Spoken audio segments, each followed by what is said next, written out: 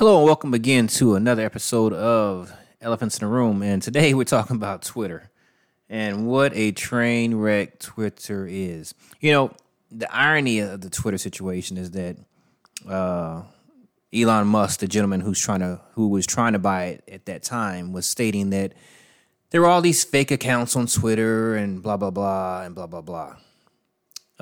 Go back before that, a lot of people were getting deplatformed off of Twitter for stating simple opinions or opinions that were not in line with, let's say, a certain party. And they would take you offline and, you'd just be off of Twitter. Well, people said, well, that's a conspiracy. You said the wrong thing, blank, blank, blank. Well, come to find out now is that Twitter was taking instructions from, I guess you can call it deep state. I don't know how you want to call it, but they were taking instructions for folks that were in the government, and deplatforming a lot of folks. And it's been going on for a certain amount of time. So if you roll back and you think about when Elon Musk, when he was about to purchase Twitter and he said, hey, I want to back out of this deal, he wanted to back out of it because there was some unscrupulous things happening in that company. And the gentleman who owned the company before, named Mr. Dorsey, he had to have known about certain things. But I digress. So fast forward to now, the purchase of Twitter has went through. They went to court. They figured out they were going to buy it. And so now Elon Musk, they wanted to force him to buy. He was going to be forced to buy Twitter. Let's back up there. And come to find out, after the purchases went through, everything this man has stated has been true. There are a bunch of fake accounts with Twitter. There's a narrative that was in place with Twitter. There are documents that Elon Musk now is dropping and saying, hey, this is what's happening. This is what's going on. And the crazy part is that now the United States government is saying, hey, we need to keep a closer eye on Twitter, but they were not trying to do it before when they had control. Now they don't have control over it and somebody else does. Now we need to moderate that. Same thing with Facebook and any other platforms that mainstream media has their tentacles on. So it's funny that, now Mr. Musk is uncovering this. And he's saying, hey, this is a problem. That's a problem. This is a problem. What do you do? How do you do? Well, how do you mitigate it? One of the things that's occurred is that Donald Trump, he said that we should possibly suspend part of the Constitution. I'm taking it out of context, obviously, but he said we should suspend the Constitution. And people are like, well, he should be land blasted for saying that and all kind of things of that nature. But as you go down this road, it seems like, I could be wrong, but it seems like that there was definitely something going on with Twitter and the elections as far as suppression of information, as far as suppression of Hunter Biden and that information. Anything Hunter Biden-esque, was taken off of that platform. Anybody who said anything was taken off the platform. And heck, if you put Hunter in something, they probably deplatformed you on that alone. So you got to think that, what's really happening or what was happening in that culture, because that culture is definitely permeated, in San Francisco tech area. That's where a lot of these tech companies are based out of. And they've been allowed to run rampant for years. And I would sit there and I would say, hey, a lot of these, whether it's Twitter, Facebook, Instagram, or whatever, possibly they should be made like a regular utility, like the phone. Nowadays, we have cell phones, but back in the day, you had the house phone, and it is what it is. You can get on the phone and you can talk and have whatever conversation you want to have, and when Facebook and YouTube and all these companies, when they first came on, it was just that. You could have a conversation. You could say certain things. You can expand your mind. You know, if you wanted to voice your hate for whatever, you can voice it. But as me as the listener, I don't have to listen to it. I can go to something else. You know, fast forward to 2022, and you know, people have themselves an uproar about every and any little thing. And that needs to be curtailed. You can't say that. You're anti-Semitic. You're this. You know, so Twitter has a problem, you know, because now, you know, when Elon Musk took it over, a lot of these people who were, advertising on it, and they were paying Twitter X amount of dollars, they started pulling out. And you got to ask yourself, wait a minute, you were not pulling out when the narrative was something else, when Twitter was censoring.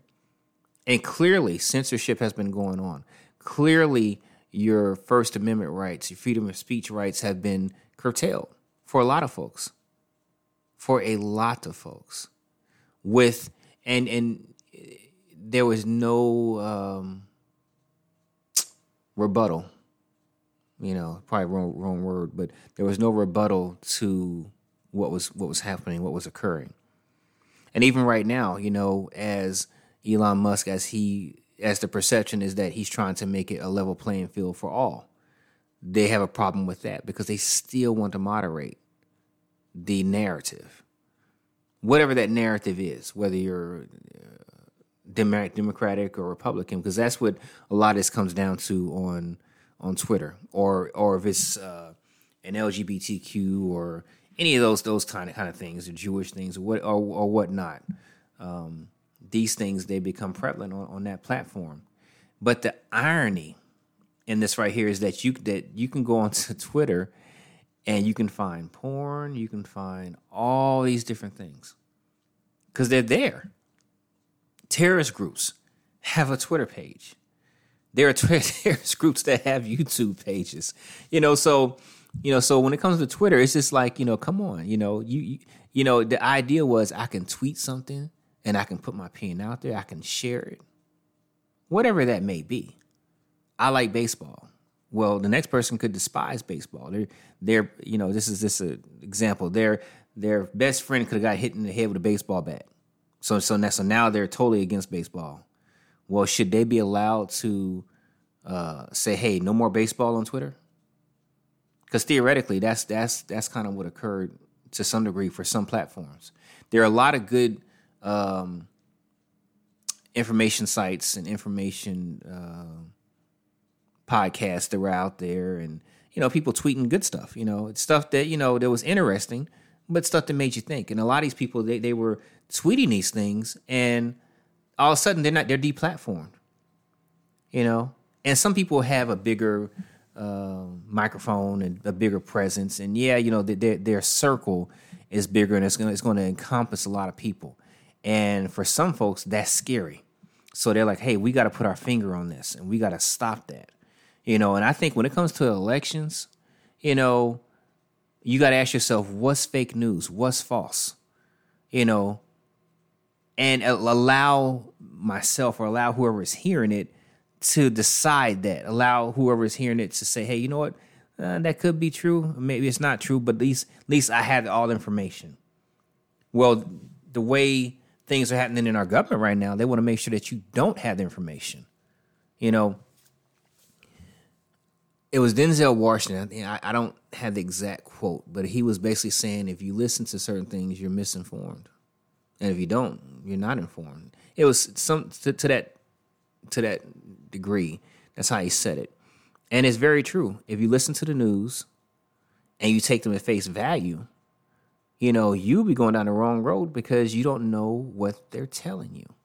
And when you go to Twitter and you think, well, hey, these people are verified and these tweets they gotta be, it has to be the truth. Because you're dependent on them to police. And honestly, if I'm tweeting something, I don't need Twitter to police it. And unless I'm saying I'm going to off somebody or something crazy like that. But an opinion is just that. It's an opinion. And as a person, I should be able to voice my opinion whatever that opinion may be. I got to tell you, I was a soldier, and we're always told we're fighting for freedoms, but our freedoms are slowly eroding quickly. So with this Twitter thing, I would advise everybody to take a look at it and dig into it. Don't just look at it for what CNN says. Don't look at it for what Fox says. Don't look at it for whoever. Look at it in totality. Look at different sources, and look at the alternative networks too. Because you're not going to get all your information from CNN. I have people in my family right now that probably will hear this. You do not get all your information from CNN or from MSNBC or from Fox or from any of them. You have to have differing points of view, so that way you can sift through it, and the things that have substance will they'll be right there for you to see. But right now, I believe with Twitter, all this is coming to light, and people are just like, oh my God, that can't be, that didn't happen. But there's documentation that these things have been occurring. What I would love to see is YouTube come up there, and let's see what's going on with YouTube, because there's some podcasts I've listened to in the past, SGT Report and a couple different ones that they got deplatformed for what?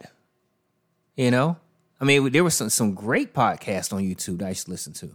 I go a step further. A lot of folks, he's a polarizing figure, but Alex Jones, he had a show on XM Radio for a while, and I would listen to that. Sometimes he has an interesting person on there, and he talks about this and talks about that. Well, before I knew it, they were taking him off of XM, but you kept Howard Stern. For a long time, there was a gentleman named Imus. He had this big raunchy cowboy hat. It looked stupid, to be honest with you. But, it took him telling the girls from a school in New Jersey that they were nappy-headed blank, blank, blank, for people to realize, wait a minute, what's being said? But even with that, he was back on the air. So we live in a society that, that is really jacked up right now when it comes to what you can say and what you can't say. And this Twitter situation, I think it's going to come to a head, and it should come to a head. You have somebody in there now who's trying to straighten it up, but you have so many factions now that are lining up against Elon. I think the latest thing they're trying to see, hey, why do you have beds in the office? Why are you, that kind of thing. And they're trying to check out his finances, and they're trying to check out that. So I would implore people to look at what happens when you stand up against the narrative. That's how they're treating them, And I look at this Twitter thing, and I'm like, okay, he's releasing information after information after information, and people refuse to listen to the truth. And the people who should be listening to him and doing something about this won't do anything about it. That's the elephant in the room. They will not do what they need to do to say, hey, you know what? We have a free society. And I would challenge people to say, hey, ask yourself this: do we have a free society? Do we have a free society? Can you go out there and say to the world, hey, I believe this? You can't. You just can't do it. It's a fallacy, So in the United States, you say, hey, we're the land of the free, the home of the brave. But we're not the land of the free no more, to a degree.